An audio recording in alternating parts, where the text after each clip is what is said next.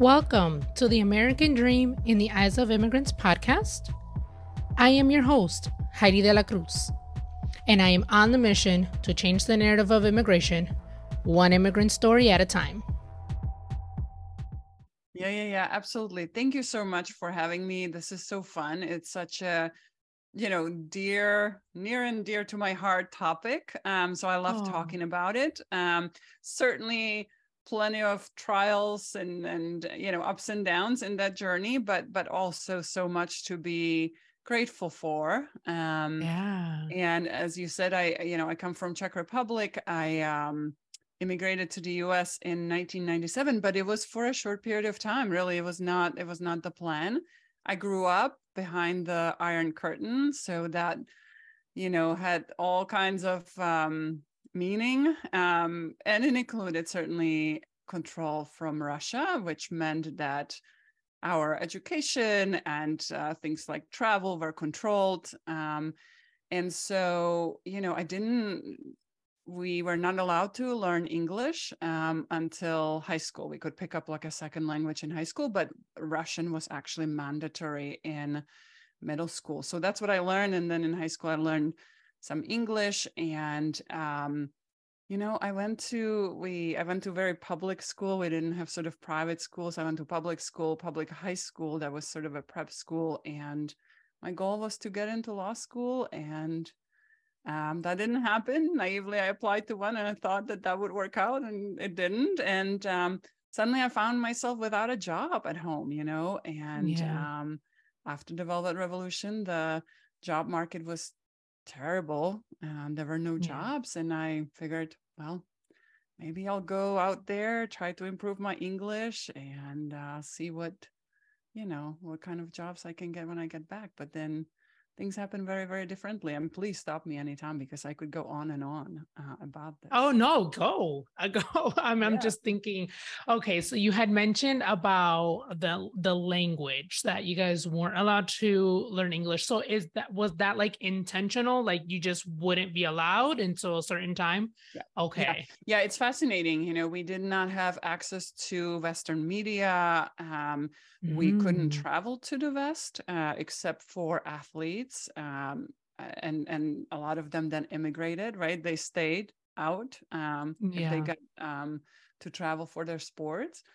And but it's at the same time fascinating. Then in high school, we were allowed to add a second language, but our textbooks were very much slanted, very sort of pro Russia, pro East. And it's fascinating, right? So subsequently, I had very distorted ideas, I think, about the West in some way. Although I will say that despite political persecution, my dad would listen to Radio Free Europe, which was not allowed, and my mother would be terrified when he did that. But so that that certainly kept information coming our way as well, so we wouldn't be totally brainwashed.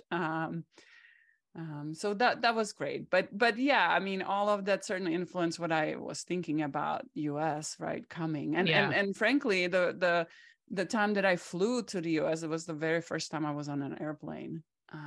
So first time flying, first time leaving the country to a new country.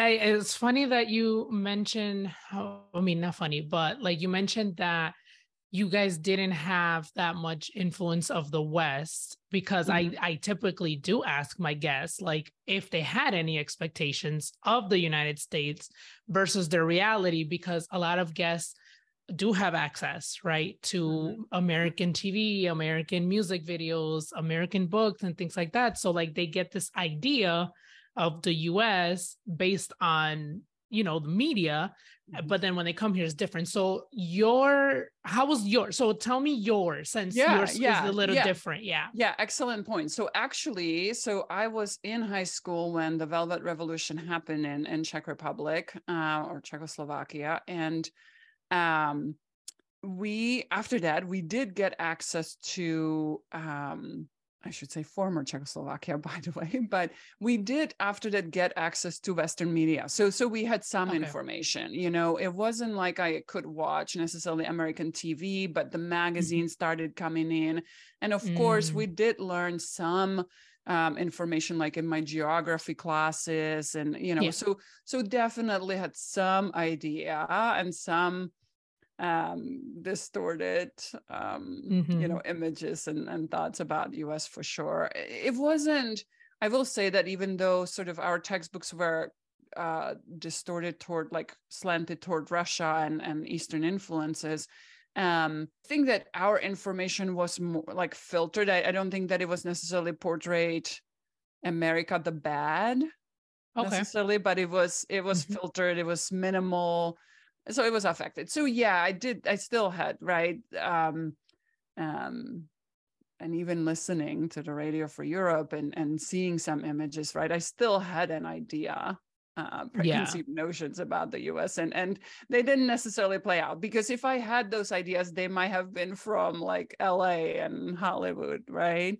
And New York. Yeah. That's right.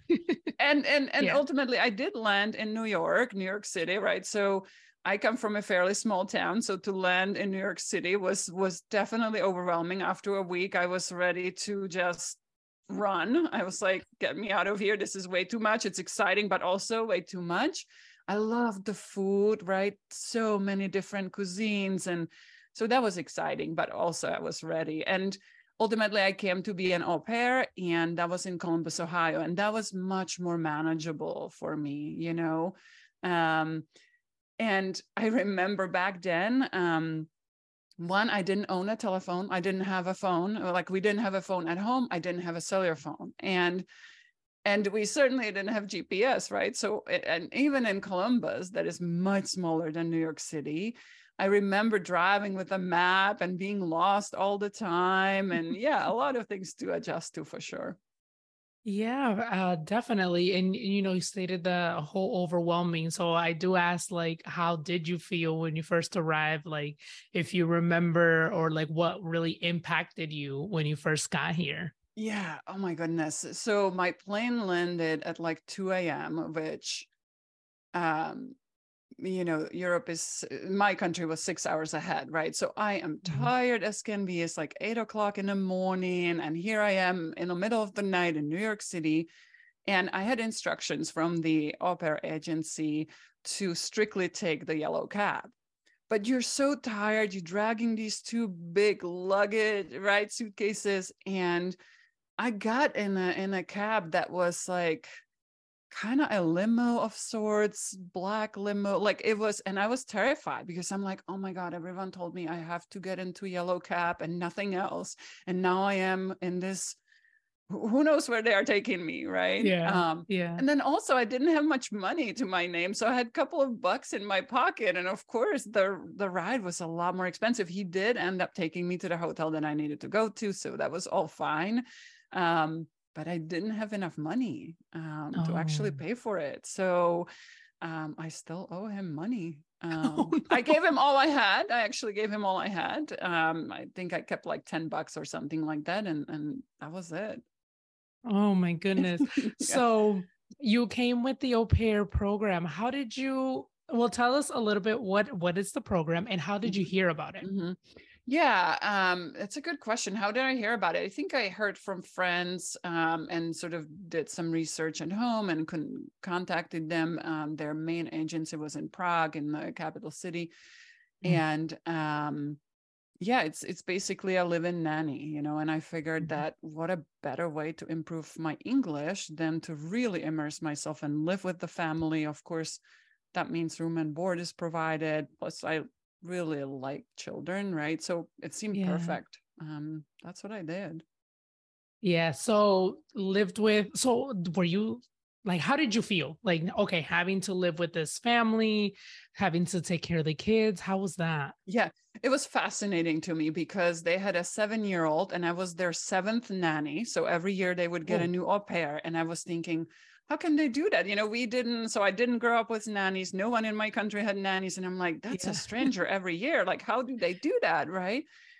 So that was fascinating to me. And then they had a newborn coming in. And I'm like, oh, I have taken care of children before, but not newborns, you know. But it was such a great experience. I mean, the children were wonderful, and the family, they were two physicians. You know, it was really great experience. I mean, of course, you know, I have since, because I work in mental health and I have worked in college counseling centers, I have done many presentations on cross-cultural adjustment. So I now, looking back, understand that so much better. And literally, right, if we think about the cross-cultural adjustment and the culture shock, what I describe as a U-curve, right? So you start with the excitement. Oh my goodness, I'm going to the US. This is going to be exciting. You come in and everything is wonderful and it's great. And then, you know, within a couple of months, the reality kind of starts setting in, like, oh, and now I'm stuck here and I don't like their food, and, you know, all of these things. And before you know it, you find yourself at the bottom of the U-curve, you know, and you suddenly really dislike the States, you know, you dislike the food, the people, all of that. But, you know, that was probably 4 or 5 months into it. And then you kind of realize, well, I'm here, I better, you know, make friends, try to travel as much as I can, and just sort of adopt. And yeah, by, you know, well before the year was over, I was back to like, I love it here. And, you know, there's so many opportunities. And I started looking into schools, actually going back to school. It was fascinating to me that here you can go to college no matter what, that you don't have to sort of get in the way that I had to get to law school in Europe, right? Through the exams and selection, which we later learned were, you know, full of briberies. But yeah, I needed, you know, I had to have loans and financial aid somewhere down the road. And I worked to do that. But it was fascinating to me that I could actually go to school. And so, you know, a year turned into some 20 plus years. 20 plus years. So explain to us a little bit of the difference between a college selection in Europe and in college selection here in the United States. Yeah. So in Czech Republic and many countries in Europe, you know, we don't do sort of bachelor's and then go to law school or medical school. We go straight from high school. You can go to actually medical school, law school, and so on and so forth. So that's very different, right? Here you can do associates and bachelor's and kind of figure out what you want to do. And so here I started actually going to a community college. And it was fascinating. I loved it so much. Although, you know, when I came to US, I had to contend with slang because that's not what we teach in textbooks, right? And then also, you know, learning from textbooks now technical language, whether it was, you know, calculus or psychology, right? Very different language than what I was learning at school. So I remember the first year was the community college. The first year was probably the hardest year of my college here in the US, and including grad school, because one hand I had the textbook and in the other I had a dictionary, and so it was just slow work, you know, but so exciting. And the fact that I could go to school at night, so I worked during the day, went to school at night, right? So that kind of flexibility was just absolutely incredible. And eventually I went from there to bachelor's degree and all the way to grad school. In Europe or back in your country, do they have the, like, because in Dominican Republic, it's like kind of like going to high school. You live at home, you go to school during the day, and then you come back home. But here in the United States, you can actually live in the university. Do they have that? Back home? Yeah, absolutely. In fact, the law school that I applied to was in Prague. So I would have, if I had gotten in, I would have lived in Prague, which is about an hour away from my hometown, and definitely you stay sort of in dorms and live fully away. Oh, that's cool. So I want to ask you about, you know, learning English, because I know that that's big for immigrants. So you said you came here, you had to learn the slang.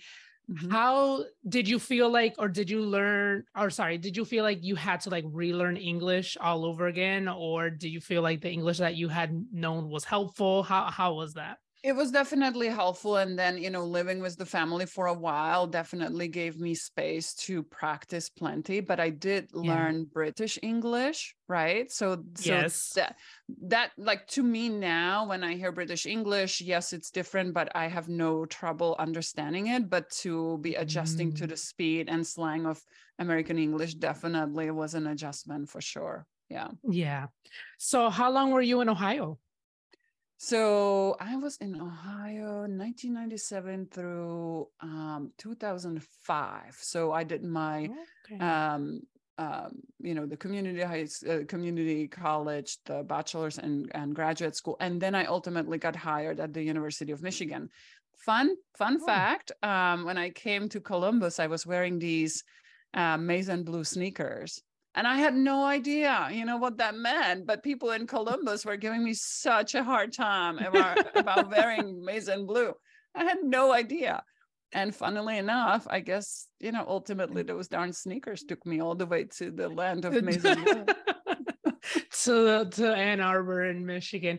Did you, I know you said you came in through New York. Was that just to get to Ohio to be with the family, or did you actually live in New York for a little Yeah, bit? no, it was just for a week. You get sort of like an Okay. orientation, from the au pair program. And that's why I could Mhm. get by with nearly no money because, like food is provided, education is provided. And then you ultimately go to your final destination after a week. Okay. And you stayed with the family, you stayed them for a year? I stayed with them for a year and then, they wanted me to stay longer, but I really was quite ready for school and figure out a Okay. way, um, you know, to stay Yeah. that way. So, because you mentioned you studied psychology. Hmm. So let's talk about that. How you Yeah. ended up in the career that you're in now. Yeah, absolutely. So, I took psychology classes and absolutely fell in love, and it Yeah. really didn't matter whether it was like a psychopathology or organizational psych, like I loved them all. Um, Someone told me that that is the way to possibly get into law school. So I thought, okay, great. Oh. But took a detour. I really loved the psychology classes so much, and particularly a couple of my professors that I didn't, I changed my mind. I figured law school is actually not for me. This is Mm, what I want to pursue, and really wanted to do psychotherapy. Really mental health care was non-existent in Czech Republic when I grew up, right? And mhm. US certainly leads the way in mental health care. So that was really appealing. And I figured, I want to be a psychotherapist. And so for grad school, I went to a school of social work. And you can pursue different routes with that education, from medical social work to school social work. But I just knew ultimately that I wanted to do psychotherapy. Yeah. And that's what I am. And I had a wonderful experience. Like one of my internships was at the Ohio State Counseling Center, and had wonderful mentors there, and ultimately really fell in love with college mental health.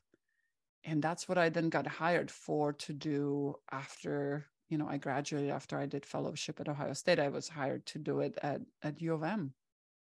Okay. And you're still at U of M? Yeah. Well, I stayed at U of M for 7 years. Okay. But I actually got married and found my husband in Ohio. And then we moved here for my job, and ultimately, had children shortly after we moved to Ann Arbor. And I wanted to do private practice, but the two jobs became just too much, right? With the two kids Mm, working for the university and doing private practice, eventually I just had to really decide one way or another. It was just too much to juggle. But the wonderful thing is that, I still live in Ann Arbor, which is very much a college town, and my yeah. practice is right downtown. So we still see all the students. So I feel like I have a college counseling center away from the college counseling center. You Yeah. know what I mean? Just down the street. So I've been pretty Gotcha. lucky to keep doing that work. Oh, that's awesome. How would you say, or what would you say is your American dream? That's a very good question. And it has changed, it has It's changed so changed. much, Yeah. right? Okay. From the being here for a year plan to pursuing law school to becoming a psychotherapist to, I have been fortunate enough to grow the practice from being a solo practitioner to having about 30 providers. We make a lot Wow. of impact and there is so much demand for our services. And Yeah. that to me, it gives me so much meaning and purpose, right? Like I don't know, I get chills thinking about it, doing really, I know it sounds cliche, but I really do what I love. Yeah. And I can do it kind of forever as long as my mind allows. So for me, that is having a family, having, I'm very fortunate. I don't have shortage of money or resources. Ann Arbor is a cool town. There are a lot of sort of cultural resources and, it's a great town to raise kids. Like this is the American dream, This in, is, in I my love book. Like I'm, it. I'm living it. Don't get me wrong. I have hustled, like when my practice was growing, like my children would be helping me painting the walls. Yeah. We would be there on Mother's Day, right? Like it doesn't happen overnight. Mhm. Entrepreneurship is hard. Oh, yes. But it has paid off, right? Like now I get Yeah. to sort of reap the fruit of all that labor and a lot of fortunate events along the way. What advice would you give someone who just moved to the United States? Mm. Hmm. Oh.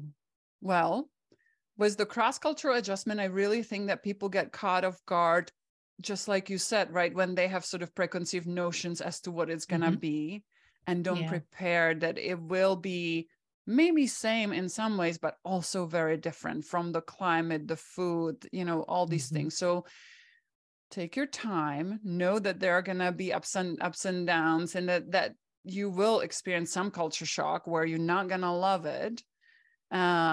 I hope you can find opportunities. I mean, I know that not everyone is as fortunate as me, that I live from a lot of privilege.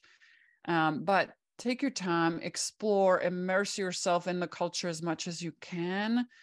But in the meantime, right, like also surround yourself with memories from home, whether it's photos, Yeah. and now with technology, you can still be in touch with families and friends at home, but, to a limit, right? So that you're not sort of getting always torn both ways, both directions. Like Yeah. also allow yourself to really immerse yourself here.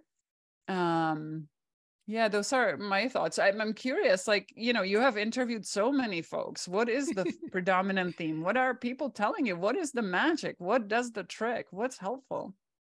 Honestly, it's just like embracing Mm, the culture and also just, being patient with yourself because it isn't a huge adjustment. It is um and then also someone said to make sure to learn the language mhm, as quickly or as much as you can.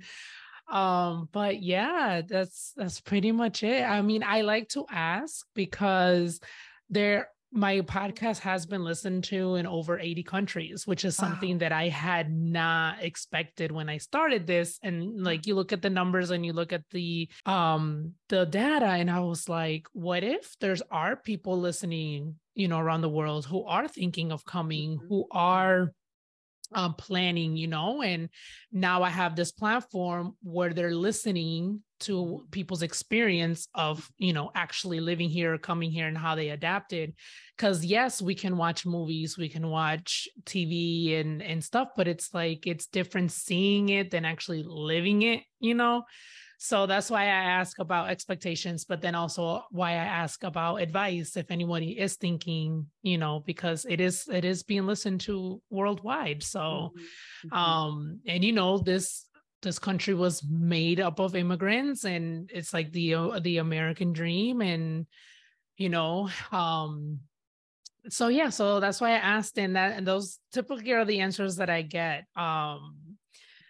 What any last like advice or anything that you're working on that you would like people to connect with you with? I know that you have your practice, but is there anything specific that you're working on lately? Yeah. So thank you for that. And by the way, if folks ever want to reach out, in terms of sort of coming here, cross-cultural adjustment, anything that is helpful, I'm happy to answer. Oh, And I'm with you. The language is super, super important. yeah. My sister learned English just mostly from listening, so she didn't have the written language. And I Mm. know she struggled when she lived like in UK or Canada. So yeah, absolutely. The language is such a huge piece and makes things so much easier.